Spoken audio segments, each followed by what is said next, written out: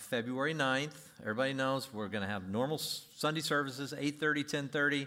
And then what are we doing? 4:30, February the 9th, right back in this spot right here. We are going to have our From the Ground Up campaign. We've got a piece of property. We're under escrow. We're in escrow. And I've been told repeatedly that, Jeff, you need to be clear that on February 9th, we're going to be asking for money. So are you ready? We're going to be asking for money. Okay, so anyway, no, seriously, February 9th, we're going to have to see, where do we go? Are we looking for, where are we going from here? So many of you have seen the presentation that was done in November, and that you should receive that in your missive this week. So go back and look at that presentation. If you've not seen it, you really should, because we're not going to be just doing another presentation on the 9th. And it's going to be extraordinary. We're going to have some testimonies from people, and I think it's going to be a fantastic night. 1 hour, 4:30 to 5:30. And if you have any questions about what's coming up or about the property or about anything, we had a link that you could either ask those via email, or there's a table outside you can ask. You can just write it down and give it to us. We're going to try to front run some of those questions so that you get your questions answered as it relates to the property and the what ifs and how all that works and logistics. So February 9th, big night for Church of the Red Door to see what the Lord has in store for us over the coming years. I also was given this, save the date, Women's Breakfast, March 14th, 10 to 12:30. March 14th at Desert Willow Golf Club. Ladies, I know that sells out pretty quickly, and I don't know exactly what the capacity is, but you'll want to get on that on your calendar. I think that is about it. You ready to pray? Let's pray. Father, we thank you for this morning. We are going to be we're crossing the Jordan today. We're maybe even in the middle of the stream today. We're excited about this progression and trying to understand our own spiritual journey. And in doing so, we are desperate for your Spirit, as we always are, Lord. We cannot. This book is too complicated, Lord. There's a simplicity to it, but there's a subtle elegance that is endlessly complex and endlessly discoverable. Help us discover, each one in our own individual ways, what that might look like this morning, wherever we are in our journeys. And we thank you in advance for being the King of Kings that you are. Precious name of Jesus. Amen. Amen. So we're talking about crossing the Jordan. We're going to do this. The first thing we're going to do is I'm going to bring up Jaden. Jaden, if you'd come on up. If you remember last year, Jaden and her father's a doctor, they went down and they crossed the Jordan in a sense, and they did some ministerial work. And I just said, look, Jaden, why don't you come up and share that a little bit with us and tell us what happened on your extraordinary adventure in crossing the Jordan. So for those who don't know me or don't remember me, last year I asked for toothbrush donations from the church and toothpaste. And together I was able to collect 1,000 toothbrushes and 500 tubes of toothpaste, which was really great. And so that July I went to Paraguay with my dad, and we participated in a medical mission. And we were able to give medical services to all these people. And when I was there, I handed out toothbrushes to the people in need, because it's definitely a necessity and it's hard for them to get down there. So that was great. I was able to talk to the children, talk to the families. They were so thankful, and the smiles on their faces after I gave them just a simple toothbrush and a toothpaste was just so life-changing. And I really want to thank all of you for that and for being able to provide me with that experience. So yeah, thank you. So Jaden, I want to ask you the question. So you live in this Disneyland place that we call the Coachella Valley. Yes. Was this kind of a shock to your system in going down there and being exposed to some of the things you were? Yes, it was really eye-opening, and I'm so blessed to have all the necessities that I need, because some of these people can't even get the basic dental care or the medical services. Some of them had tumors on their legs for years, and they come out so blessed and happy because they finally were able to get it off, and I was glad that I was able to be a part of that. What do you think it did at your core? What did it do to you? What's the primary thing you think it did? It just really opened my eyes, and now I want to be a doctor more than ever now, because I want to help people the way my dad was able to help them. So yeah. Are we proud of her? I think that's awesome. Proud of you. We love you. We love you, girl. Love you. Thank you. So you can cross the Jordan at any age. You can move. Now look, she went into a place where they had physical need, real financial need and physical need. Some say, well, we're in a place where there's really not that much. I mean, you could go kind of to Mecca. Certainly there's some need in Mecca, and there's some places, and Robert and others, we have the Coachella Valley Rescue Mission that we're close to. Well, that's for sure. But, there's probably a significant need here in the valley behind some of the walls of these country clubs, since we make up 130 golf courses here and just under 1 million people during the mid part of the season. There's some people that are as desperate for someone to invade their lives and bring healing and hope and a message of something beyond this life, and that is our task, and that's what we're going to continue to talk about this morning. Are you ready for this? It's going to be good. I'm telling you, it's going to be good. Why? Because I'm preaching it? No. The only thing I can do is mess it up. This book is eternally powerful. This has been changing lives for thousands of years, and it continues to change mine daily. And so we're going to get into this. So here's the question for you this morning. What are the characteristics of those who cross? Well, in many ways, the characteristics of those who cross are a function of the characteristics that they see and then take confidence in their Creator. One of the primary purposes of the wilderness is to shock us out of our daydreams and bring us into a place of clarity about what really matters. This last Sunday, and I'll never forget, it was one of those places I know that I'll remember. Rick Carlson was out in the foyer, and I was talking to somebody, and he goes, have you heard Kobe Bryant just died? And it just, I don't know what it was. I mean, a lot of people have really passed a pretty significant notoriety in terms of kind of famous people over the last couple of years. I think of, in the music business and even all the way back to Michael Jackson, but even recently Prince and David Bowie and all these different kinds of people that may not mean much to you, but given the generation that you are in, it's a shock. And Kobe, even though quite a bit younger than I am, was a shock to my system because he was so young and vibrant, and he had all of his life in front of him, and he was so wealthy. I mean, he had he stacked all this stuff up, and it was just tragically, and not to mention the other families and his own daughter, 13-year-old daughter. It's a shock to your system. You don't realize that it's coming. And in some ways, that shocks you out of your daydream. It's like a moment. I don't know if you saw the tribute that the Lakers gave to Kobe the other night in their first game back. They had skipped a game, and then they came back, and they were singing Amazing Grace, and it just felt like a window of opportunity to say, hey, there's something beyond this life. But immediately conversation went back towards legacy, and that he played defense for 48 minutes, and all this other kind of stuff, and his power as an athlete, and then they were saying, well, should we play the game? Because I promise you Kobe wants us to play this game. And I'm just thinking, you know what? I'm not so sure he cares that much about basketball anymore. Now, I'm not in any way insinuating that I know about his spiritual walk. I knew he had been to Mass even that morning. I'm not making any judgments about his spiritual destination. I'm just telling you, whether he's in the presence of the Father or not, he doesn't care about basketball anymore. And yet we need to be shocked out of our daydream. And what does that? The wilderness does that. The gospel does it first. It grabs us. It rivets us, our attention onto the cross that 2,000 years ago. And could it be true that I could be made right with my Creator as a function of the vicarious death, resurrection, burial, and resurrection of Jesus? I mean, could that impart life to me and give me eternal life? That's shock number one. Shock number two is once you get baptized, you go right into the wilderness, and you continue to be shaken from your daydream. It's the purpose of the wilderness. There's some things that we learn, some characteristics about God we learn in the wilderness, and if we don't learn these early and often and completely, then we are not prepared to cross. Why? Because when we cross the Jordan, we are crossing into a war zone. Let's be clear. It's a war zone on the other side. It would really be no different than if you saw some young kid and he's out smoking a cigarette on the thing and is, whatever.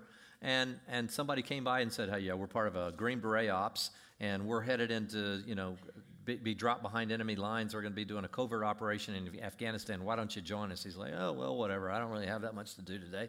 I mean, you say, that's just absurd. Well, it's the same way in the kingdom. If you're dropped behind enemy lines to do what Paul, again, it says we've talked about over the last number of weeks, our battle is not against flesh and blood. And he gives all kinds of military kind of pictures. We're equipped. We have helmet of salvation and breastplate of righteousness and all these things. So he's the one that uses the metaphor of war. It's a war zone. If you're going to be going into a place to see people release, and that was Jesus, he even used that language. I came to proclaim liberty to captives and freedom to prisoners. To do that, there's going to be a battle. If you're ill prepared to do that, you're not ready to cross. If you're not ready to cross, you need to completely absorb yourselves in these following characteristics of God. Does he forsake us? Will he provide? Does he really have the authority? Does he have the power? Does he know the end from the beginning? All these things give me great confidence so that it begins to change who I am as I believe the reality of who he is. If I just think it's me, who would want to? But I'm partnered with the creator of the universe. So number one, Isaiah chapter 41. The question is, does God really know the future? Does he then have the power to execute on that plan? Well, the answer, without any equivocation, is yes. Imagine, if you would, many of you have been business men or women in your lives. Many of you have built significant, sizable businesses. If somebody came up to you and said, I've got a deal for you. Oh, have I got a deal for you? I've got a partner that would like to partner with you in your business. And here's the beauty of this partner. He knows everything that's going to happen in the future. He's going to know exactly who the right customers are, what the trends are, the markets and everything else, and what things will take off and what things will fail, and whether oil prices will go up or down. Wouldn't it be nice to have all that information? I mean, you'd be crazy, number one, to believe anybody had a partner that knew all that in business. But if you actually did buy in, who would not want them as a partner? Knows the end from the beginning, knows that this product's going to be profitable, or it's going to lose its patent 3 years in, and all these, and then there's going to be extraordinary market pressures that are going to force you into bankruptcy. Don't go down that path, go down this path. There's something called, the internet, pre-internet. There's the thing, the internet's going to come along, and you didn't even know what the internet was. And could you have positioned yourself well if you knew somebody that knew the future? And yet the Bible says that that's the characteristic of God, and yet we still struggle to pray. How weird. Do we not imagine that he speaks? Isaiah 41, verse 7, and then verse 21 through 24. Listen to what Isaiah says here. So the craftsman encourages the smelter. I alluded to this in the context of idolatry, but listen to this again. The craftsman encourages the smelter, and he who smooths metal with a hammer encourages him and beats the anvil, saying of the soldering, it is good. Okay, so they're building this scene realm thing, right? We don't trust things we can't see. So we want to worship something we can see. Is that any different for us today? I don't believe it. I want to see it. And catch this. Present your case, says the Lord. Bring forward your strong arguments, the King of Jacob says. Let them bring forth and declare to us what will take place. Okay, so you're going to build your little idol. You're going to build your little thing that you can see and worship. Ask him this. Just tell us what's going to take place in the future. Just tell us what's going to happen there. That's all I want to know. And by the way, whatever happened yesterday, the former events, would you give us your final decree on what that meant? Just tell us. That we may consider them and know their outcome, or announce to us, just tell us what's coming. Just tell us what's coming. Declare the things that are going to come afterward, that we may know that you are God's. Indeed, do good or evil, that we may anxiously look about us and fear together. Behold, you're of no account. Your work amounts to nothing, and he who chooses you is an abomination. I said, well, that's pretty strong language. Notice if you go back up here to verse 7, the latter part of 7, it says, he who fastens it with nails so that it will not totter. What is that idol? I mean, we can't even keep it stable, so we got to put it down with nails. Otherwise, our God, the thing that we're worshiping will, everything in life totters other than God. I mean, this is just a beautiful metaphor for everything in life is so, well, we talked about last week. 2 weeks ago, hevel. It's like vapor and smoke. It's just, there's no permanence to it. If you're going to partner with somebody, you need to understand, if you're going to be a Jordan crosser, you have to have this so firmly entrenched in the very core of your personal ethos that you know beyond a shadow of a doubt that God's got this. I don't know if you saw this week, we were at the Phoenix Open on Monday and Tuesday. We had an outreach on Monday night. Some of you went. I don't know what the total number was, but there was well over 1,000 people there. It was great. I interviewed some of the tour players. We'll try to do it here in the Valley again next year is our goal. But it's called Tales from the Tour. And if there was a little incident that happened last year with a guy named Gary Woodland who plays on the tour, and there was a young lady with what was her Down syndrome. And I don't know if you've seen this, but the PGA Tour's really played this up. And they brought her out on hole number 16. So hole number 16 is now like a football game. It's completely surrounded, 3 tiers high, all the way around this, what is essentially a 150-yard par 3, all the way around it, and they never stop drinking all day, and they never start partying and yelling and everything, and there's no quiet. So you don't go, and the guy doesn't hold up the little quiet sign, on the golf, and they get a golf clap at the end. People are just freaking out the entire hole. So they brought this young girl out to Gary and said, allow her to hit a shot. So she hit a shot, hit it in the bunker, and everybody's clapping and everything. It was in the practice round. And then she went over there, and he says, okay, now can you hit this bunker shot? And she's just like, I got it. I got this. I got this. And now that's become their campaign slogan, I got this. She goes into the bunker. She hits the shot, somehow gets it out of the bunker, hits it about 12 feet from the hole. And he goes, okay, this putt. And she goes, I got this. I got this. I got this. And she goes, and she actually makes it. And the place just goes, and now she's kind of become a celebrity of sorts. I got this. Can I just tell you, God is saying to you right now, wherever you are, whatever your challenge you're facing, I got this. The question is, do you know that? Have you internalized that? Do you realize that?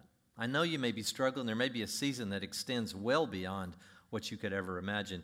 God is saying to you right now, unless you understand this, you will never be safe for a war zone. God is saying, I got this. Relax. Relax, I've got this. Number 2, God can never, ever be threatened. Do you understand that? There is no power that might sneak up at the last minute and somehow overthrow his kingdom. He can never, ever be threatened. And I don't think that somehow we don't internalize that. Or we say, yes, we ascribe those qualities to God, but somehow they won't drip down to my life. Can I just tell you, God has got this, and he cannot be threatened. No one can take this away from him. Nehemiah 9, verse 6, you alone are the Lord. It's you who've made the heavens. The heaven of heavens with all their host, the earth and all that is on it, the seas and all that is in them. You give life to all of them, and the heavenly host bows down before you. We have this temporary rebellion that's going on planet Earth.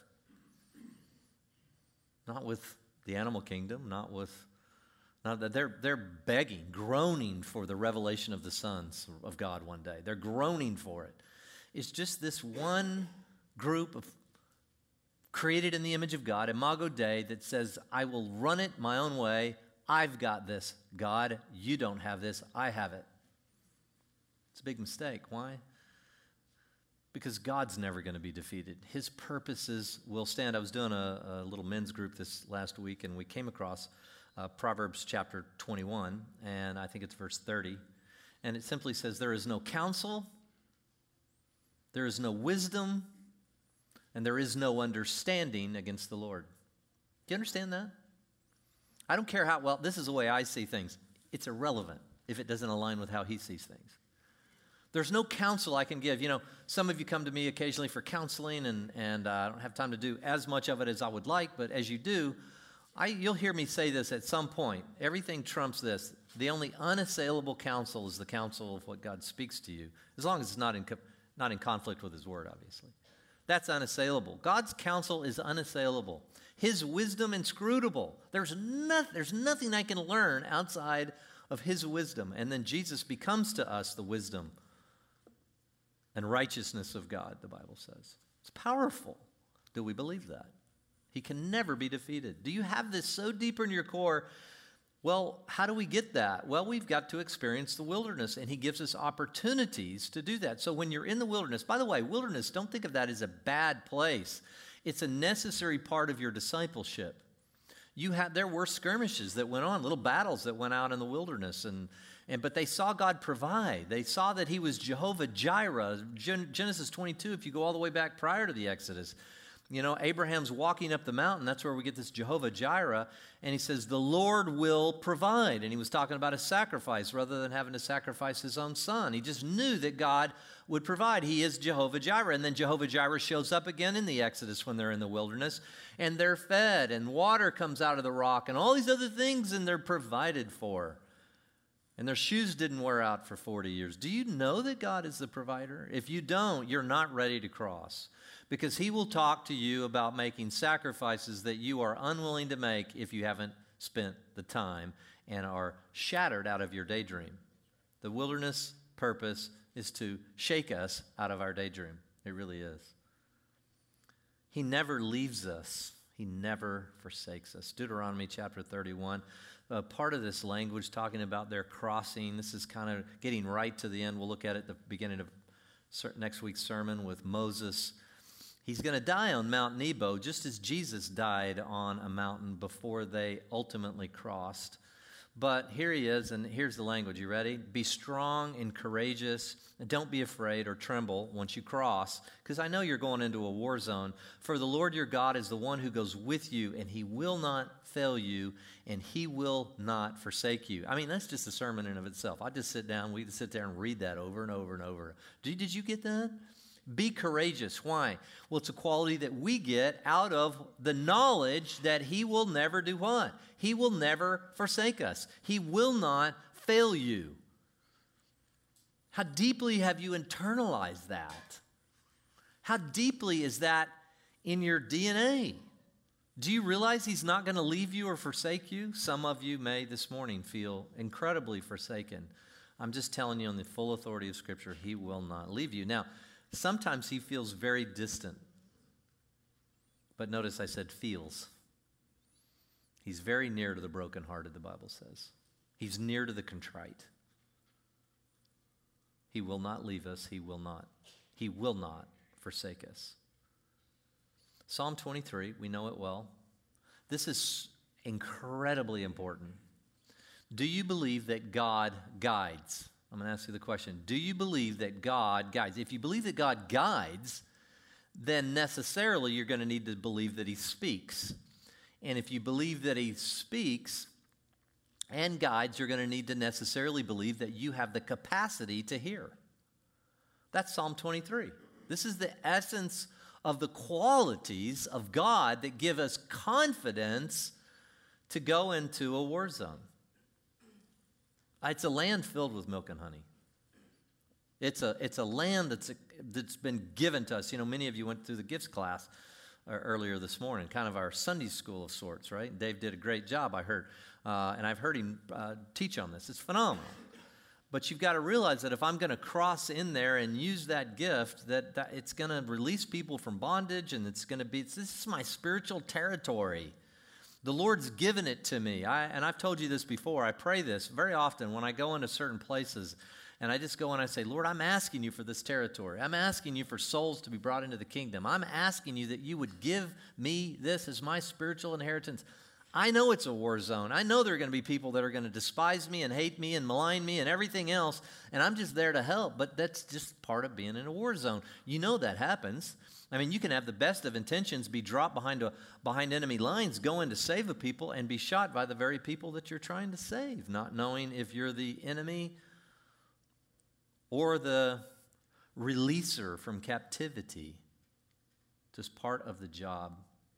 Do you realize that he does lead us?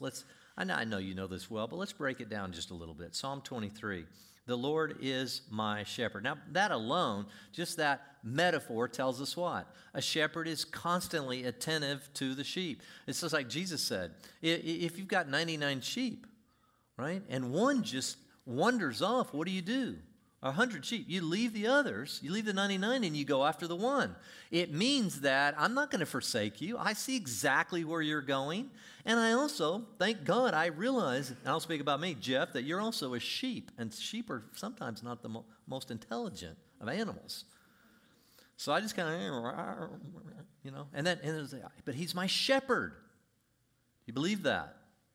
Do you understand that he is the shepherd that will not leave the one, even though he's got 99. He will go after the one. Do you believe that? If you don't, you're going to get over there and you're going to say, God's forsaken me, he's forgotten about me, and I'm just in a war zone. I shall not want. Do you realize that he is the provider? And I'm not saying he provides every one of our epithumia, right, that we talked about, our lusts and everything that we feel like we need to be happy. But I can look back, Laura and I can look back over the last, almost 30 years of marriage coming up here in another few years. 30 years of marriage, and we can see so consistently. He would tell us to do something. It would say, wow, that just doesn't make any sense. And yet we did it, and he always provided. We've never gone without a meal. And I would even say this, we eat well. We've lived in guest houses. We've driven other people's cars. I look back over the long, 3 decades with my redheaded sweet wife that I love, and we look back and he always is there. I will not want. We've never wanted. This is true. Had we not believed, but we were tested in the wilderness. And if you fail a test, just take another lap around the wilderness. You fail another test, just take another lap. He loves you enough not to put you in a war zone when you're ill-prepared to go into a war zone. He makes me to lie down in green pastures. He makes me. 2019 was a year that he kind of forced me, literally, to lie down. And can I tell you, the next part of that, which is beautiful, which you're going to say, and he restores me, he restores my soul. He was doing some restoration of my soul that probably necessitated forcing me to lie down. And yet, it didn't feel like a green pasture. UCLA Medical did not feel like a green pasture to me.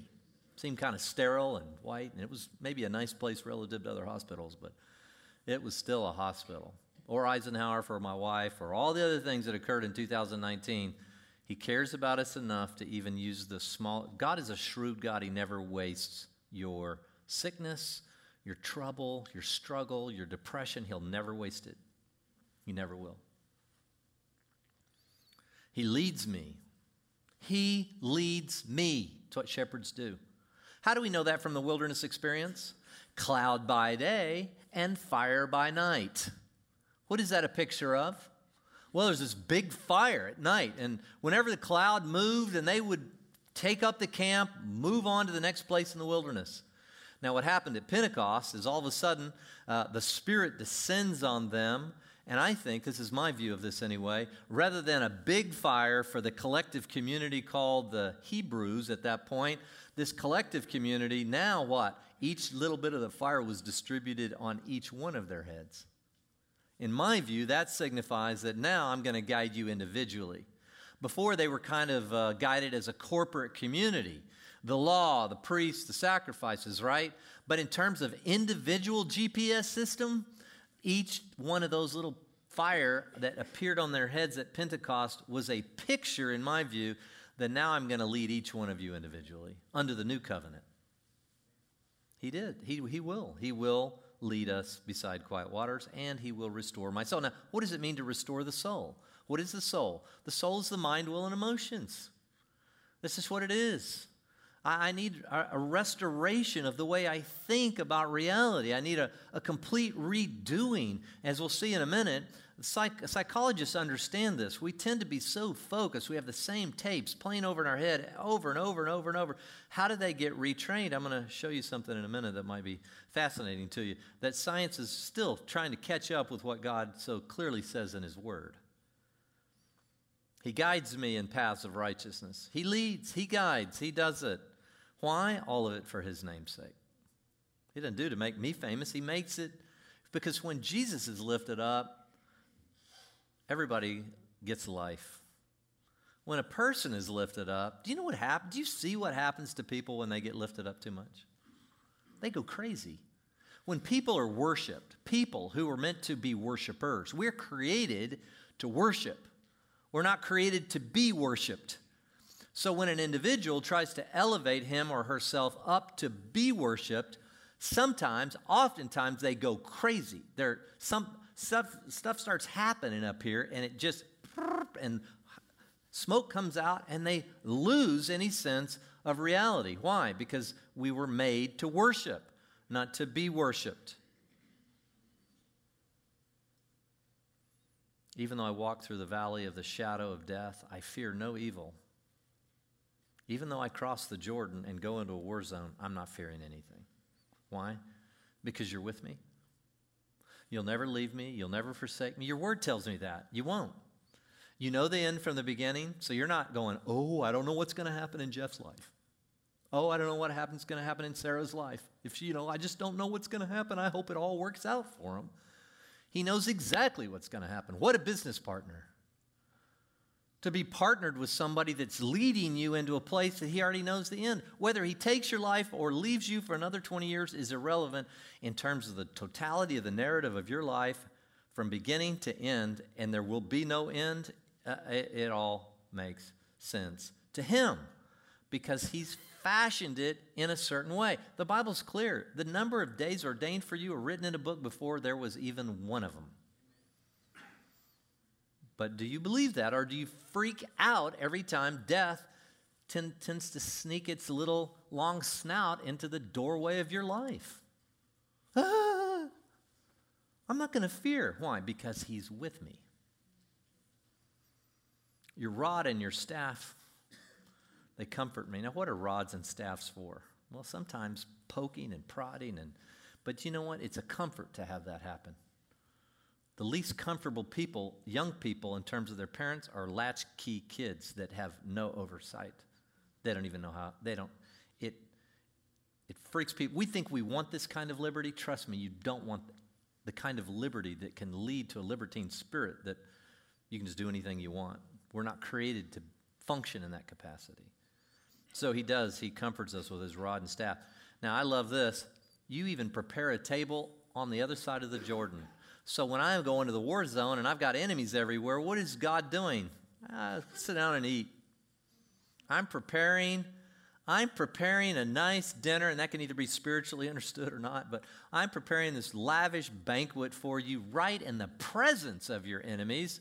You're going to have the kind of satisfaction you're just going to have you're going to have joy in the midst of the battle is what he's really saying. I'm preparing a table for you right in the midst of your enemies. And by the way, you have anointed my head with oil. He's given us the Holy Spirit. My cup overflows. See, crossing the Jordan, your cup has got to be pretty full before you cross. Because what you're saying when you go into the war zone is, I have something to overflow out of me. So what happens in the wilderness, first there's an emptying, and then there's a filling. And then you cross the Jordan, and then you begin to overflow, and people come to Christ. It's powerful, isn't it? Surely goodness and loving kindness will follow me all the days of my life, and I will dwell in the house of the Lord forever. Now, if you've got that kind of confidence, and you've come to those understandings of God, catch me here. If you really deeply have internalized that your Father will provide for you, you're never going to go without. You're going to have what you need to accomplish the purposes. He's going to ask you to make sacrifices that are going to be kind of overwhelming and maybe frighten you to some degree, but it doesn't matter because you're not going to go, I shall not want. That's what I know about my God. He is the provider. I'm not going to go without, and you just keep going. If you're not there yet, then it's okay. Take another lap around in the wilderness because there's still more work that the Lord needs to do in your soul. Now, does the Lord perfect you before you cross? Let me be clear. No.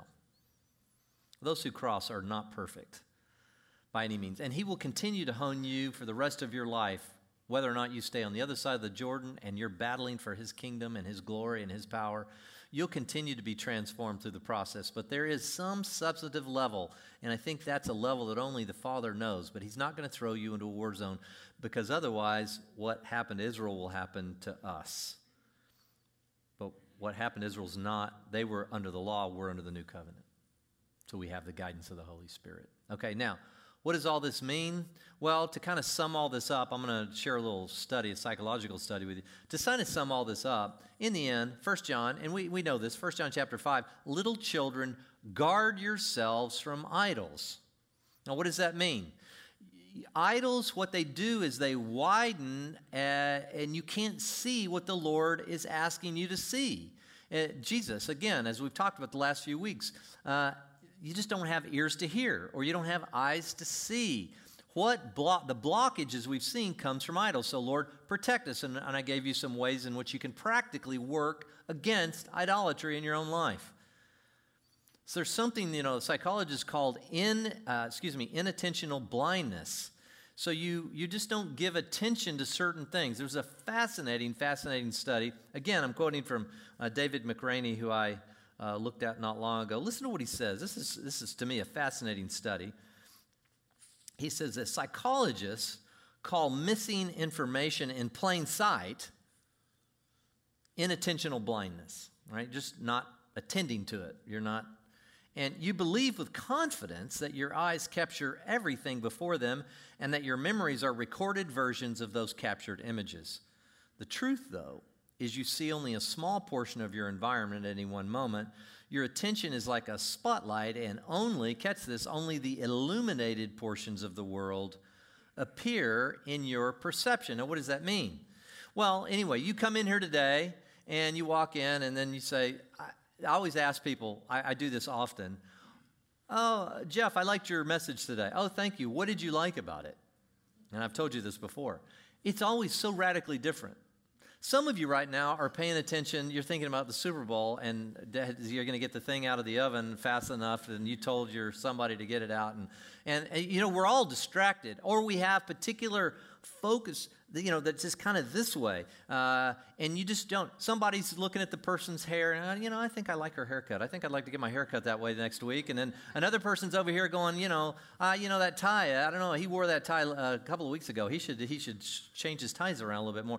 Whatever it is. And all of a sudden we lose track of maybe something right in front of us. That's what idols do. They divert your attention. You get laser focus, and all of a sudden that thing is illuminated in your mind. And what's right in front of you, for instance, Jesus, the Son of God, Judas couldn't see because he was so laser focused on politics. He was trying to get Jesus to rise up and overthrow the Romans. He was so laser focused on that somewhere it made sense to him that I could probably make a few bucks off this in the meantime, and I'll kill 3 or 4 birds with one stone. He couldn't see what was right in front of him. This is not unusual. So they did this experiment, Simon and Chabris, these two guys, back in 1999. So here's the basis of the experiment. Kind of an interesting experiment. So they had these. They got about 4 or 5 in white T-shirts, and 4 or 5. They looked to be college-age students. 4 or 5 in black T-shirts. They gave them a couple of basketballs, and they had them start kind of circling one another. And then they said, "Okay, pass the balls back and forth." So they were taking the basketball, pass it back and forth.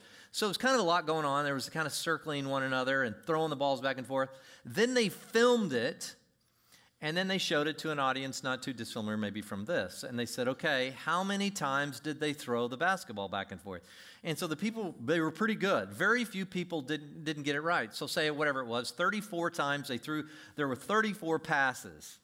And they said, "Did you see anything unusual?" And the vast majority of people said, "Oh, no, I didn't really see anything unusual." Now, here's the freaky part. It's true. Right in the middle of them running around, throwing the basketball back and forth, and they were constrained to about this big. It wasn't like a huge room. An area about this. They were all kind of tight, throwing the basketball back and forth. They were counting. That a girl in a gorilla suit walks into the middle of them, and they're throwing the ball around her, turns, and then walks out. The vast majority of people watching what was going on never even saw her in a gorilla suit. Because if you're watching it and you aren't asked to count, what is it? There's a gorilla walking, walking through. I was like, what was that? But when they were counting, they couldn't see it. Fascinating experiment. Now, what he goes on to say, and I think it's absolutely right, and there's a spiritual analog here. Don't miss this. Simons and Chabris showed tunnel vision is a fact of life. It's your default setting. In their research, they point out how easy it is to miss people you recognize in a movie theater as you scan for a seat. Anybody had that experience? So you come in, it's a little crowded, maybe at Church of the Red Door, and you look over there and you find you looking for a seat right there, and somebody you had dinner with last night is right there going, trying to shake your hand, and you're just looking right past them because your tunnel vision is just going to try to find a seat. But if you were to go back and go, what happened at Church of the Red Door? Well, did you see the Smiths you had dinner? No, they told me they were going to be at church tomorrow morning, and I didn't even see them. And they were trying to, but you were so focused on seeing the seat that everything went down into a very tunnel-like vision. Now, notice what he says here. He says, your perception is built out of what you attend to. Why do people come to a service like this and they all walk away with something so radically different? Well, we're in different places in our life. Some people hear things so differently. Sometimes I've taught something 4 or 5 times. The 5th time, the person looks at me like, why didn't you ever tell me that before? And I understand from a psychological perspective, there are moments and times when you simply cannot hear what's being said. Idols give you almost permanent and indefinite blockage. So how are you going to cross the Jordan and actually walk into your spiritual inheritance meaning? I'm talking about heaven, right? Let's be clear for those of you who may be new. I'm talking about walking into what God's called you to do in the earth with community, with your gifting, etc. If you're focused on the wrong, if you're attending to the wrong thing. In the gorilla experiment, people are more likely to see the bizarre intruder if they're just allowed to watch the video without expectations, but it doesn't guarantee they will see it. Your vision narrows to a keyhole view of the world when you're focused, but it doesn't widen to take in everything when you're relaxed. You're usually ignoring the periphery or thinking about something else. This is called inattentional blindness. Your tendency to believe you have perfect perception and recall leads to mistakes in judgment of your own mind and the minds of others. Human eyes aren't video cameras, and memories formed aren't videos. You need to understand that. And then lastly, his conclusion, very simply, is this. The world outside your head and the world inside it are not identical. Let me say it again. The world outside your head, what's actually occurring, and then what's going on inside your head are not identical. I know that's hard to understand. That's why it's so hard for people. I was talking about this to our executive team this last week. So we were talking about our From the Ground Up campaign, and, is this going to be the right logo we should use? And he put it out there, what's your opinion? And, of course, everybody had a different opinion, for the most part.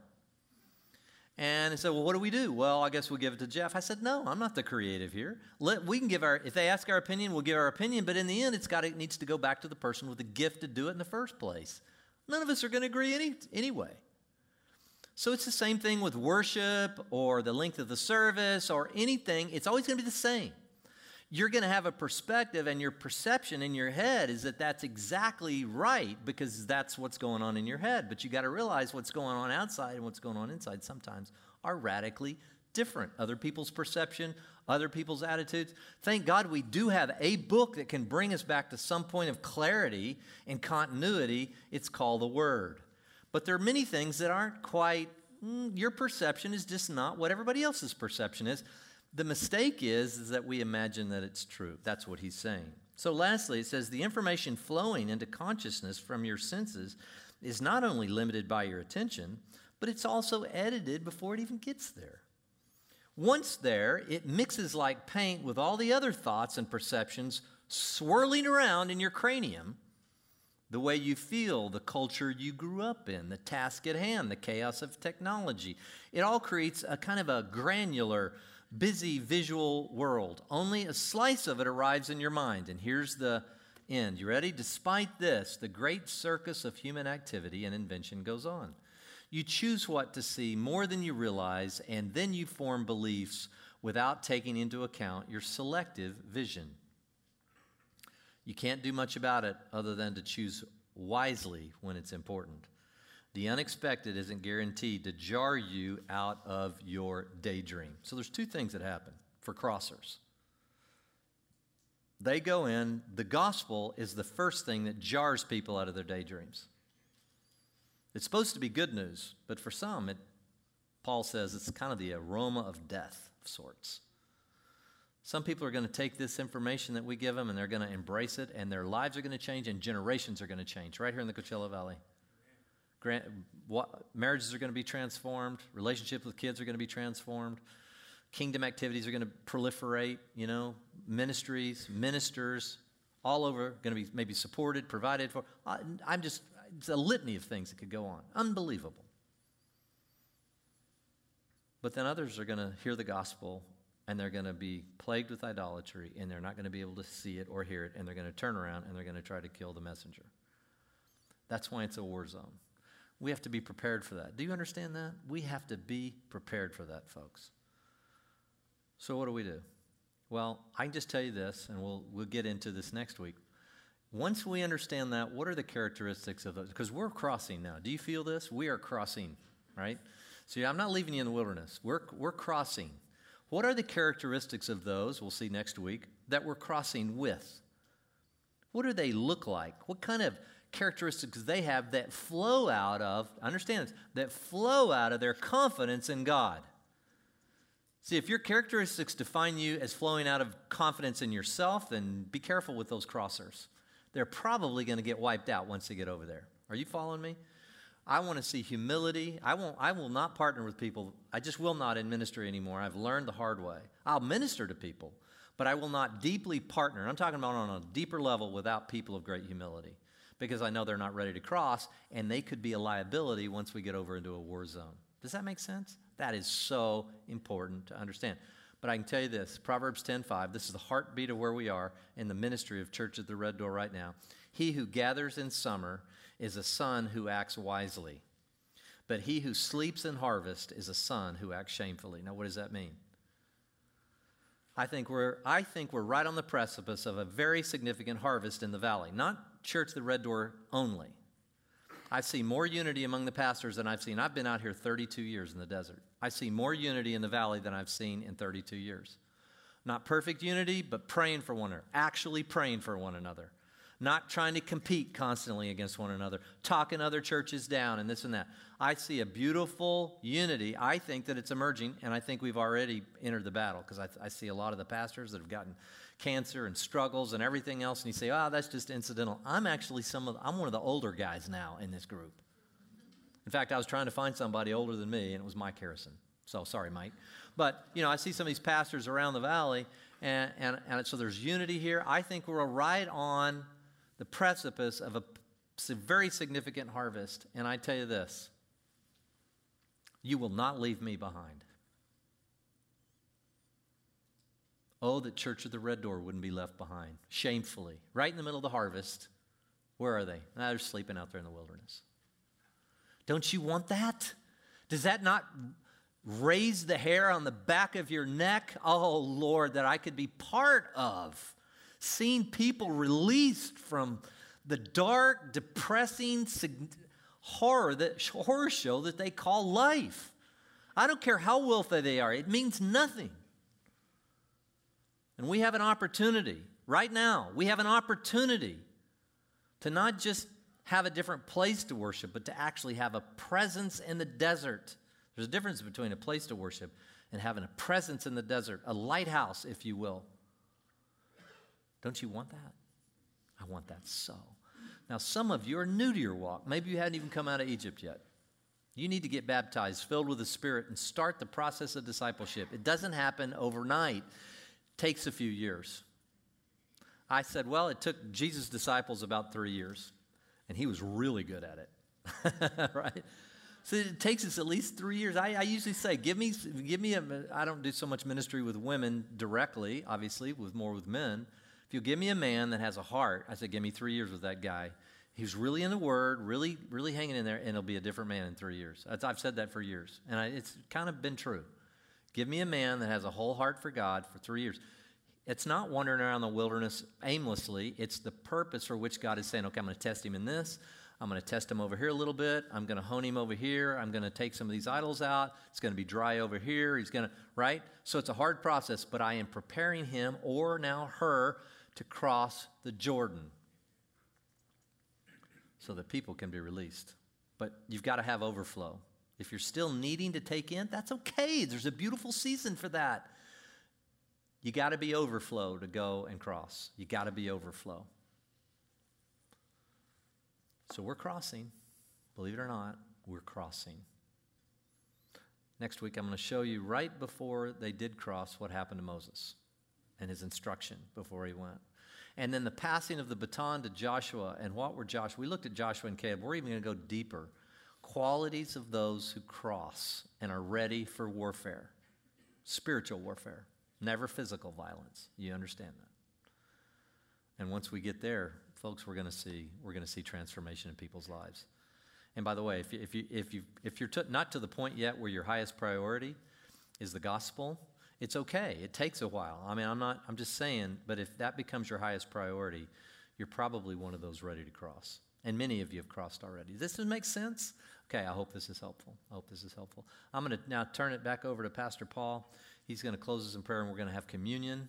And again, we're looking forward to February 9th to be in prayer. If you have any questions, again, submit them via email or submit them outside.